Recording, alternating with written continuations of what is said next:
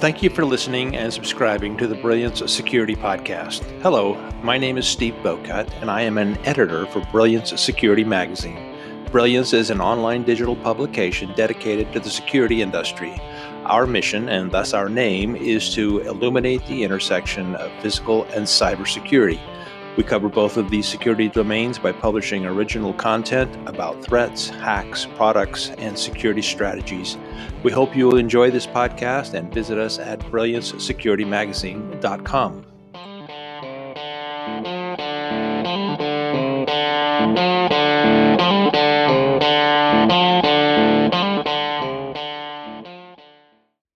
Welcome to the Brilliance Security Magazine podcast, and thank you for joining us today. We appreciate your listening. Today, we're going to be talking with Jeff Macri. Jeff is a cybersecurity project manager at 1898 and Company. We're going to be discussing the labor shortage for IT and OT cybersecurity. It's a topic that's on everybody's minds. Everybody wants to know the depth and the scope of this shortage, and most people in the industry are affected by it. So we should have a great discussion on that topic. Before we get into that, let me tell you a little bit more about our guest. So 1898 and Company is part of Kansas City, Missouri-based engineering firm Burns & McDonnell, which is one of the country's largest engineering firms. And Jeff is responsible for leading successful projects that bring real value to Burns & Mac clients. During his career, Jeff has successfully led more than 300 projects throughout many of the critical infrastructure sectors, including electric, water, and transportation. He holds a master's degree in business administration and a bachelor's degree in business technology management. Included among the many industry-related certifications Jeff holds are the Certified Information Systems Security Professional, Certified Ethical Hacker, and Project Management Professional. Outside of his work at 1898 and Company, Jeff is a professor at the University of Central Florida, teaching various classes within the cybersecurity program. Welcome, Jeff. Thank you for joining me today. I appreciate it. Yeah, thank you, Stephen. Good to be here. I'm looking forward to this conversation.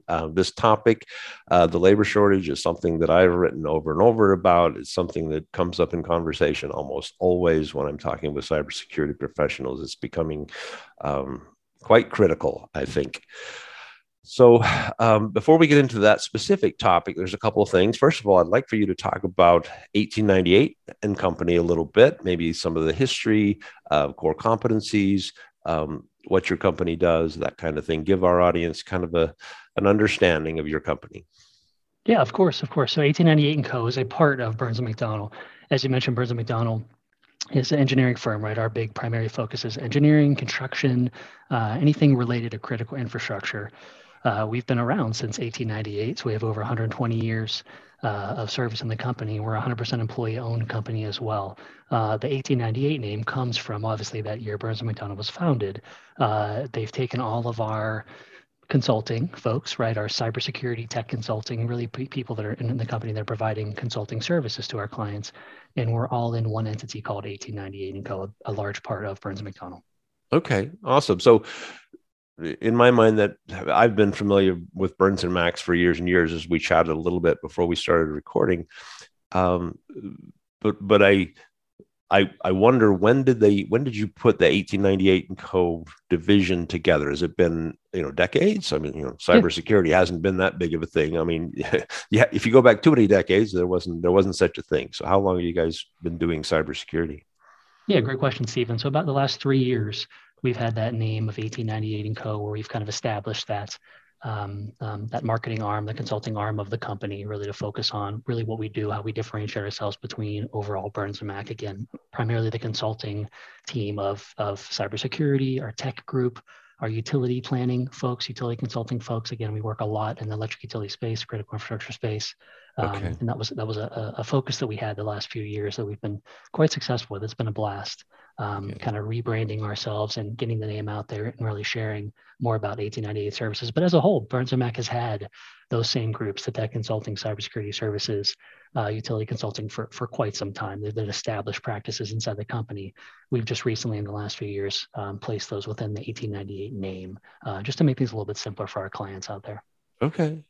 Awesome. And one other thing, not everyone may be aware, and it may vary from consulting company to consulting company, but is most of the work that you do kind of pre-event? So you're coming in doing, threat evaluations, helping people be better prepared, or is most of the work coming in after the event, helping them mitigate, or is it a combination of both? Yeah, that's a good question as well, too, Stephen. It's a little bit of both, actually. We don't necessarily see that across all consulting firms, but at Burns and Mac, I think we're a little unique just because of the way we operate, the way the company is structured. Being such a large engineering firm, we're very embedded in with a lot of our clients, building, designing, planning their infrastructure, the power plants, the roadways, the transmission lines, whatever they are. So we're on that beginning planning phase and design phase. So Burns and Mac will pull us in, right? Pull in the 1898 arm of the company to provide some cybersecurity and tech consulting and different recommendations on those projects. Then on the flip side, right on the back end of the project, the clients are aware of us, right? They're knowledgeable of us. We have a relationship with them, so we're helping them do assessments, reviews, whatever it is that they need to complete after the fact, primarily around compliance, auditing, things like that a lot of the entities have to maintain once they have an established facility. Got it. Okay, awesome. Thanks. All right. So the other thing that I want to talk about before we get into the labor shortage specifically is I was going to ask you to tell us something about the difference between IT and OT jobs. I mean, obviously there's different types of cybersecurity jobs. So maybe if you could talk to us a little bit about the difference between the IT and OT cybersecurity jobs. Do they have the same career path, or does the career path differ? Um, that kind of thing. Yeah, at the end of the day, I mean, they're all computers. It's all technology, right? So Right. there's some strong similarities between IT and OT. But the big comparison that I like to say is on the IT space, you're in an office facility, you're in carpeted areas, right? On the OT space, not so much, right? We're out on a generation facility, right? A manufacturing facility, a power plant, these kind of things. So usually when I'm talking to clients, I'm wearing a suit, maybe a shirt and tie. When I'm actually working, I'm wearing a hard hat, boots, and a safety vest, right? So it's a little bit of difference between some of the IT work that someone may do versus some OT Right. cybersecurity work. Okay. So when I think of the difference between IT and OT, and you may have a different perception here, but I think more of IoT being an OT issue. And IoT is something that cybersecurity professionals are very concerned about because we've got tons of internet connected devices out there, many of which no one was thinking about security when they came up with these ideas and even installed them in the field. So is that a big part of the difference? And is that a big part of what you do? Oh yeah. So in general, I mean, we have coined our own term on the OT side, right? We have IIoT, which is Okay. industrial Yeah. Internet of Things, right? And they're these devices that we're deploying from an industrial standpoint on operational technology network sensors, measurement gauges, things like that we can see everything that's happening across the facility. But yeah, it's definitely something that we focus on. On the IT side, though, that's a little bit more of a concern with the IoT devices, just because, yes, you have your Nest thermostats and your temperature gauges and your garage door openers and your all of these devices, right, that we're deploying to make lives easier, primarily, usually in a small, office or home office environment. And yeah, it definitely opens up your attack vector, right? The amount of devices, the things that people can connect to from the outside world, and definitely poses a risk, and it's something to be concerned about. Typically on an OT site, or when we're talking about OT devices, they're very segmented. They're very we sometimes use the term air gap. It's really not the best term to use because air gap truly means that the network is not connected at all to any other systems. The majority of the power facilities, things like that, these large critical infrastructure OT networks, they are connected to a certain extent, but very, very limited data is coming out of those facilities. And in some cases, no data is coming in whatsoever. So it eliminates the chances of threats. That's a big difference between kind of some of the IT systems or OT systems, right? We really are segmented, very controlled environment on an OT network. Don't have a lot of these additional kind of IoT devices that we would deploy, at random on an OT network. It's very, very structured, very controlled environment. Okay. Interesting. Yeah, I like the way you described that. So, and let me just dig a little deeper there because it seems like IoT devices, and we'll use your terminology. So IoT devices, those being IT network, devices connected to an IT network, um, they're normally seen as a perimeter protection problem. They're not the Nest thermostat is not the target of the attack. It's the entree into the network. So the attacker is going to use that to get into the network to steal data or whatever it is that they're going to do. But that's just the way in, like a camera on a business network, that kind of thing.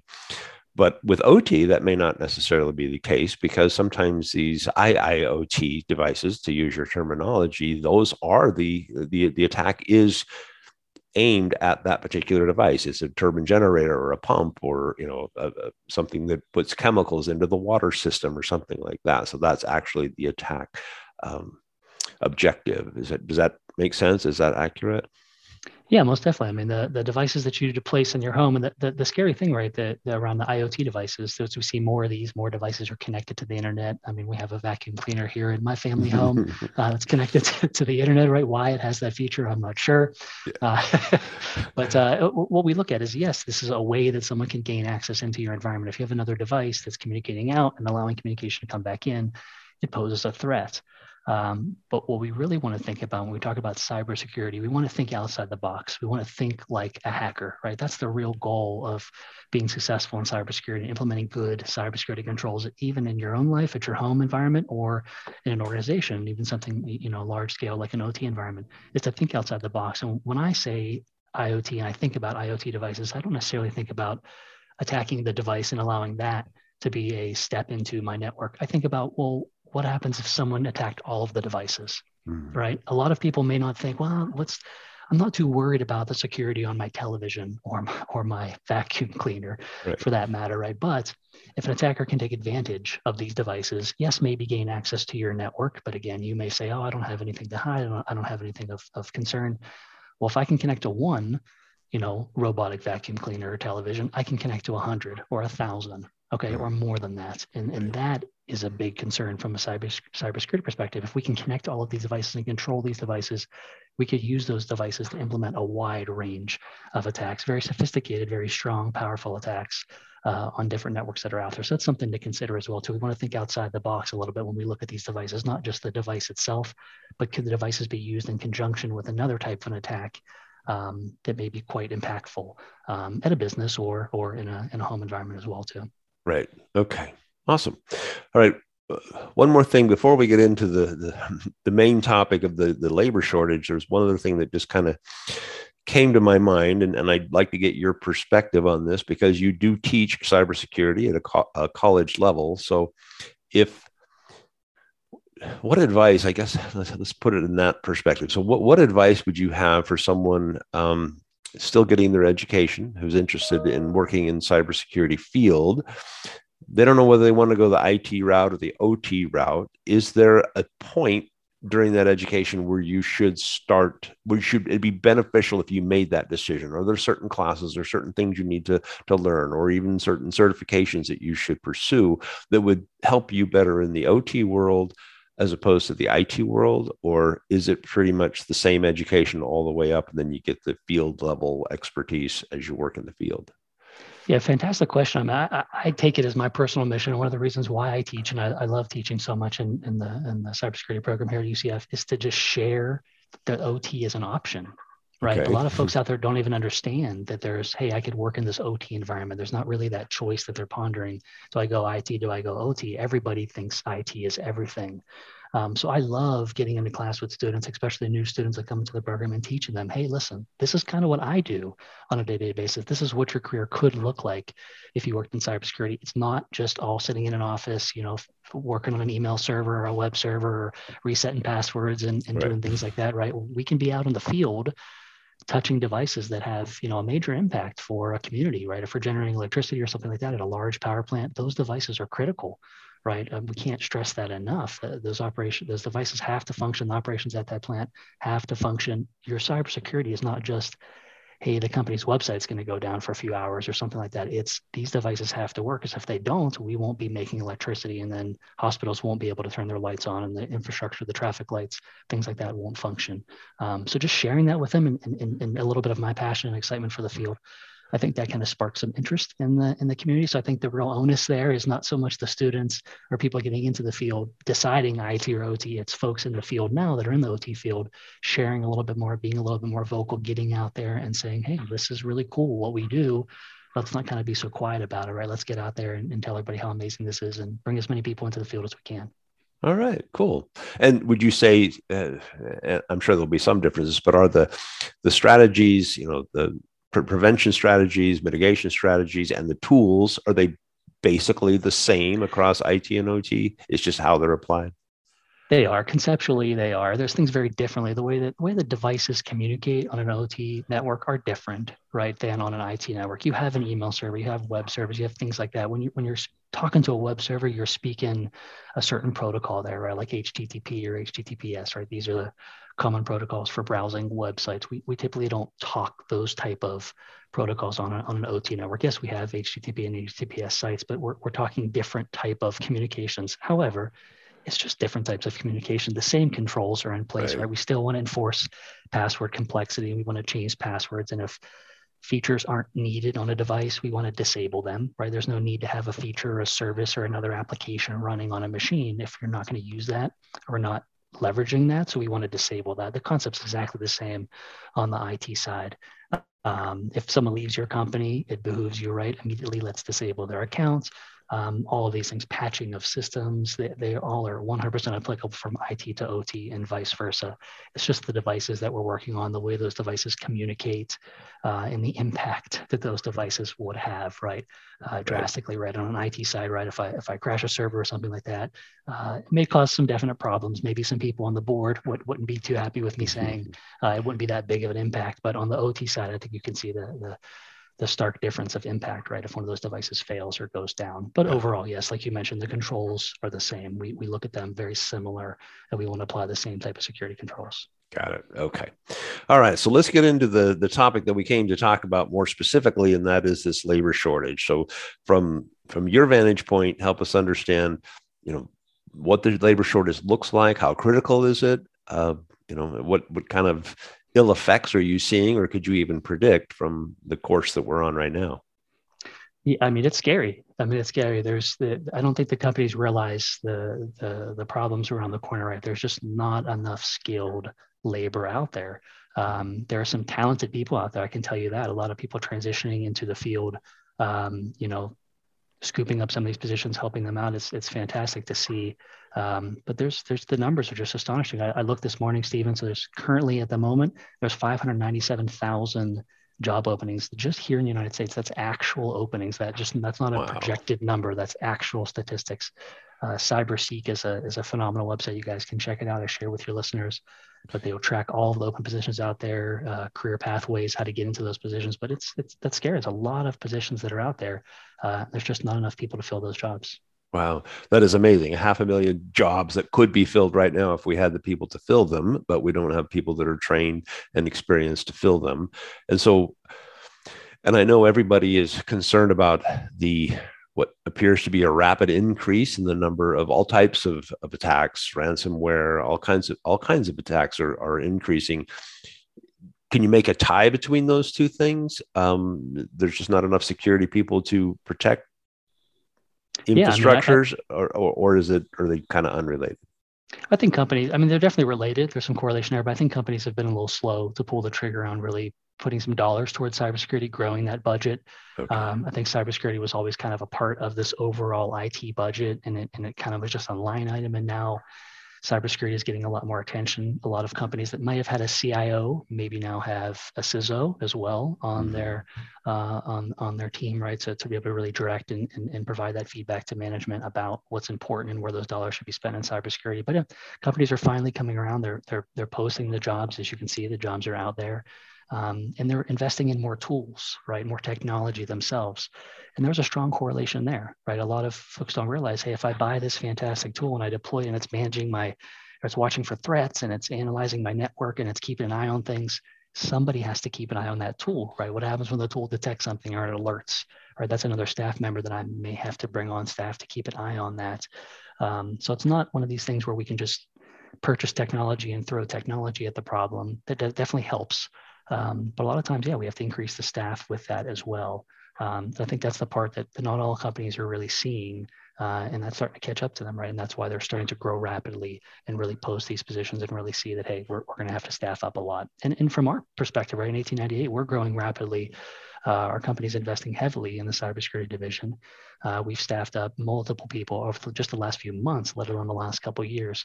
And we have a really hard time finding, the top talent out there, right? We scour, we look. We're very in-depth interviewing folks, right? We want to bring the best people on board. And years ago, I remember being a part of those processes, and we would just get a plethora of folks, and we could choose from anybody we wanted. They were all fantastic, and it's just not the case anymore. A lot of companies are scooping up the talent that's out there. So there's folks that need to be trained. We need to bring more people into the field to really address the matter. Yeah, interesting. All right, so and that kind of leads us to the next question that I'd like to ask.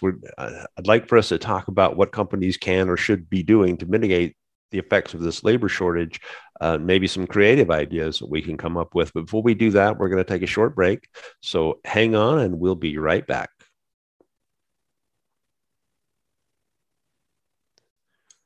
Welcome back. So Jeff, tell us if you can from how you feel about what companies can or should be doing to mitigate the labor shortage problem that we're all experiencing.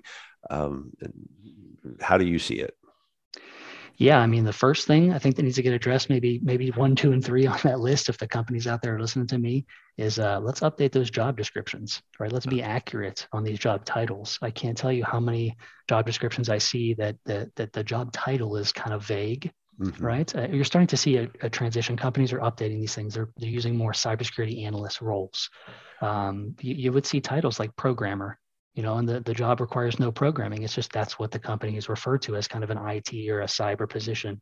And then within the job description themselves, they're asking for every quality that you possibly could think of, right? They want someone that does networking. They want someone that does programming. They want someone that does this.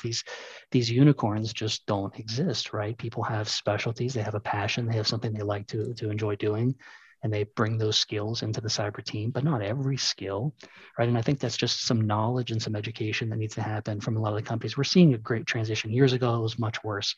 So we're seeing a lot of improvement in this area, but it requires a lot more focus and attention that, folks are looking at these jobs. They're asking for so much. They're very vague. We want to be very specific about the roles and the functions that are required so we can make sure we're getting the right talents. I think we miss out on a lot of good folks potentially because just the way that the job descriptions are written, the way that we're calling out the skills, and then the work that's going to be required of these individuals needs some definite work there, some focus.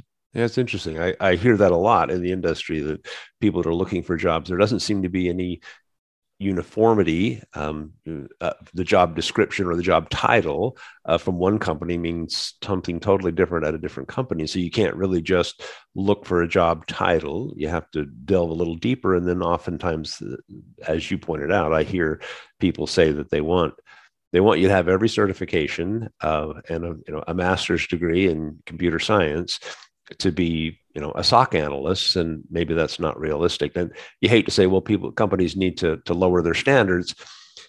That's kind of a brutal way to say it, but there may be some truth to the fact that no, you may need to subdivide what your people are doing a little bit more, so that a SOC analyst may not need to have a CISSP.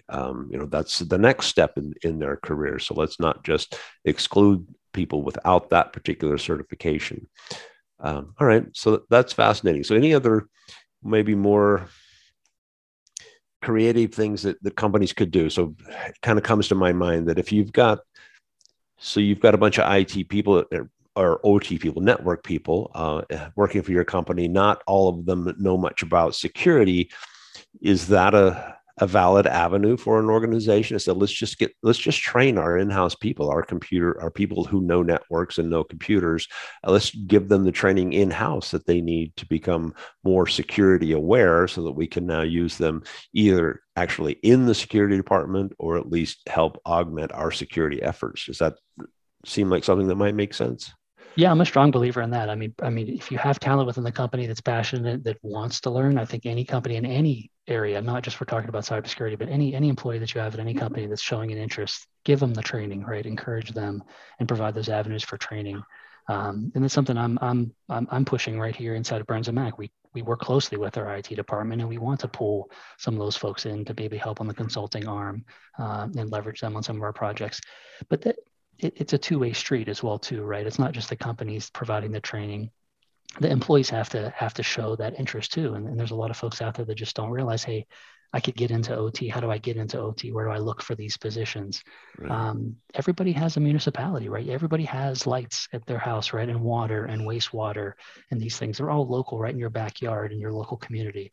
So I would reach out to these municipalities, contact them, your local power company, look for job descriptions that they have, job postings that they have, see what kind of tools and things like that they're asking for in there, and maybe provide a little bit of homework or research on your own to be able to scale up or knowledge about some of those areas. I think that'd be very beneficial to help with those companies. But internally, yeah, I mean, we need to be training more people. We need to be offering that. But cybersecurity is not just, it should be happening for just the folks that are going to work in cybersecurity. All companies should be doing cybersecurity training across the organization, because cybersecurity is a responsibility of everybody in the organization, not just the folks working in the cybersecurity department. Somebody that's in accounting or finance or HR or something else, they're the ones maybe clicking on that ransom email, right, that got sent to Exactly. you, and they're infecting the whole organization. So to answer your question, Stephen, just taking a couple steps back, yeah, training across the organization as a whole is fantastic and should be happening at every organization. But yeah, if we have IT staff or you have folks in the company that can be leveraged and can be taught a little bit more about cyber and have more of a cyber focus,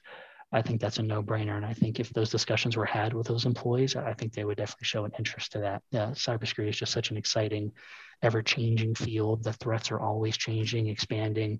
It is great job security, and it's fun to get up every day and never know kind of what you're going to tackle or what lies around the corner. So it's definitely Right. something I would encourage them to do. Interesting. I like that idea that, if you don't have enough cybersecurity workers in your organization, some of your focus should go towards training your staff, so you don't need as many cybersecurity workers in your organization, because the environment is just more secure. Because, like you said, all of the employees, uh, you know, do the things that we all know that we should be doing, and maybe you can teach them some things, some additional things that they can do, so that you takes the pressure, the hiring pressure, off of the security team, because the threats are mitigated. The number of threats is reduced before they can do any damage.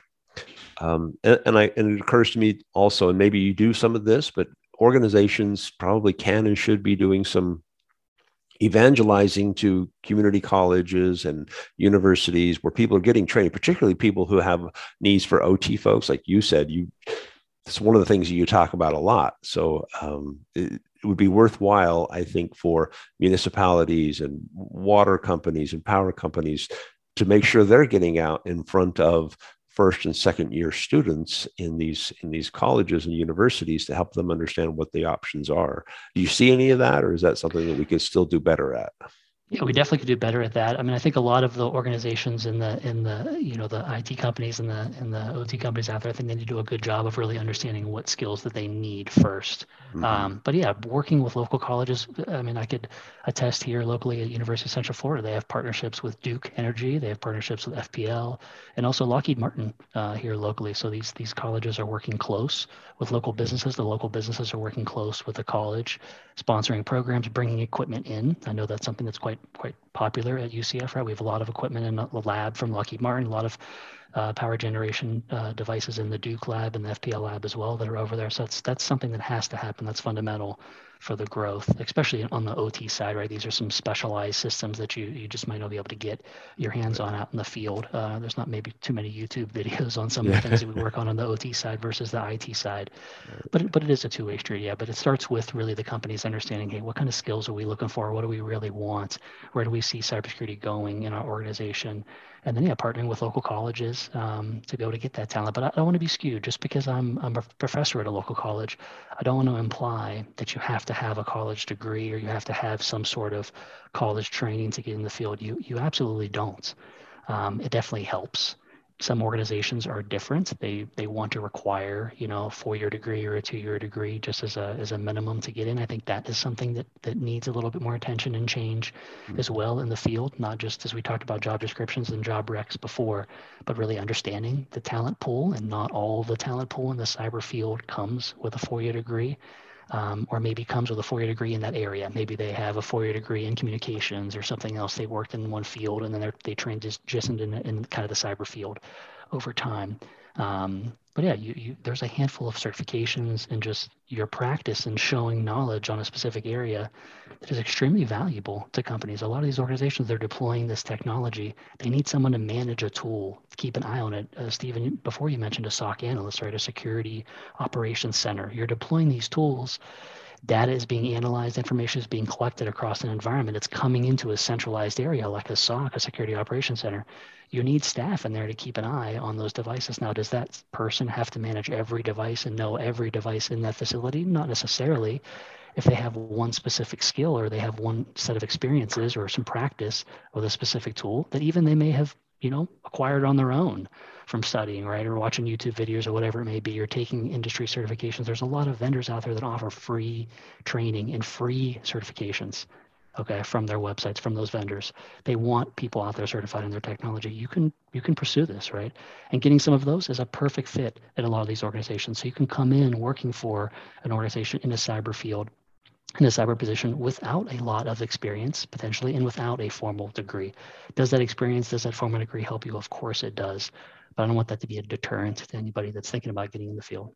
That's a good point. I appreciate you brought that up because I know there are lots of alternatives. There are boot camps and training programs for the various certification industry certifications.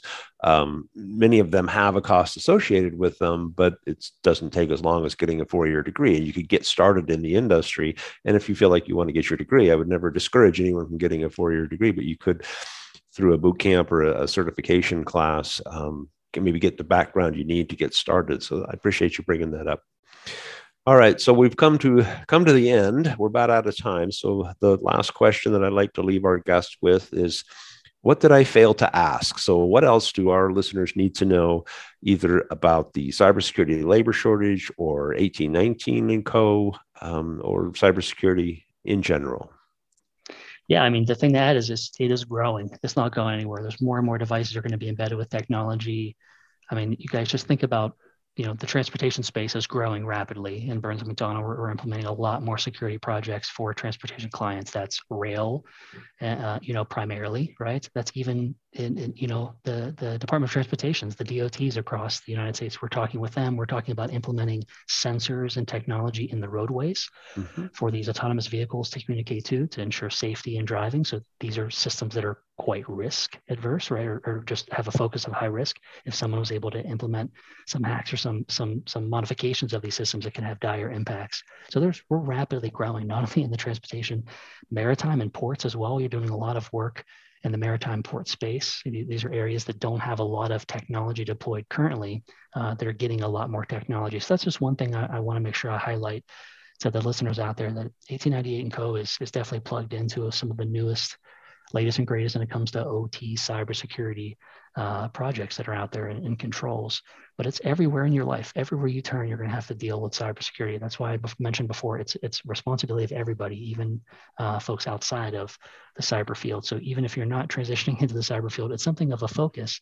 And I would definitely encourage you or challenge you. If it seems exciting, if it seems interesting, definitely dip your toes in the water a little bit. I think you'd be surprised how much fun it can be working in the cyber field, and quite profitable as well too, right? It is a field that requires skill, passion, determination, and in the field we're compensated for that. So I definitely encourage people to get into the field. It's very, worthwhile opportunity, and it's fun, right? We're working in systems that are extremely important to the citizens and to the constituents around our area, and it puts a smile on your face. Definitely helps me every day when I roll out of bed. I say, hey, what kind of a fun, exciting thing I can do today? And that's something I definitely would share with with all the listeners as well too. A little bit about the excitement about working in the field. Get out there, and you never know what attack or threat is happening. It's ever changing in the cybersecurity field. Yep. All right. Well, thank you so much, Jeff. I really appreciate it. I've enjoyed our conversation. Thanks for spending some time with us. And a big thanks to our listeners for being with us. And please remember to like and subscribe if you find this podcast interesting. And join us next time for another episode of the Brilliant Security Magazine podcast. Thank you, Stephen.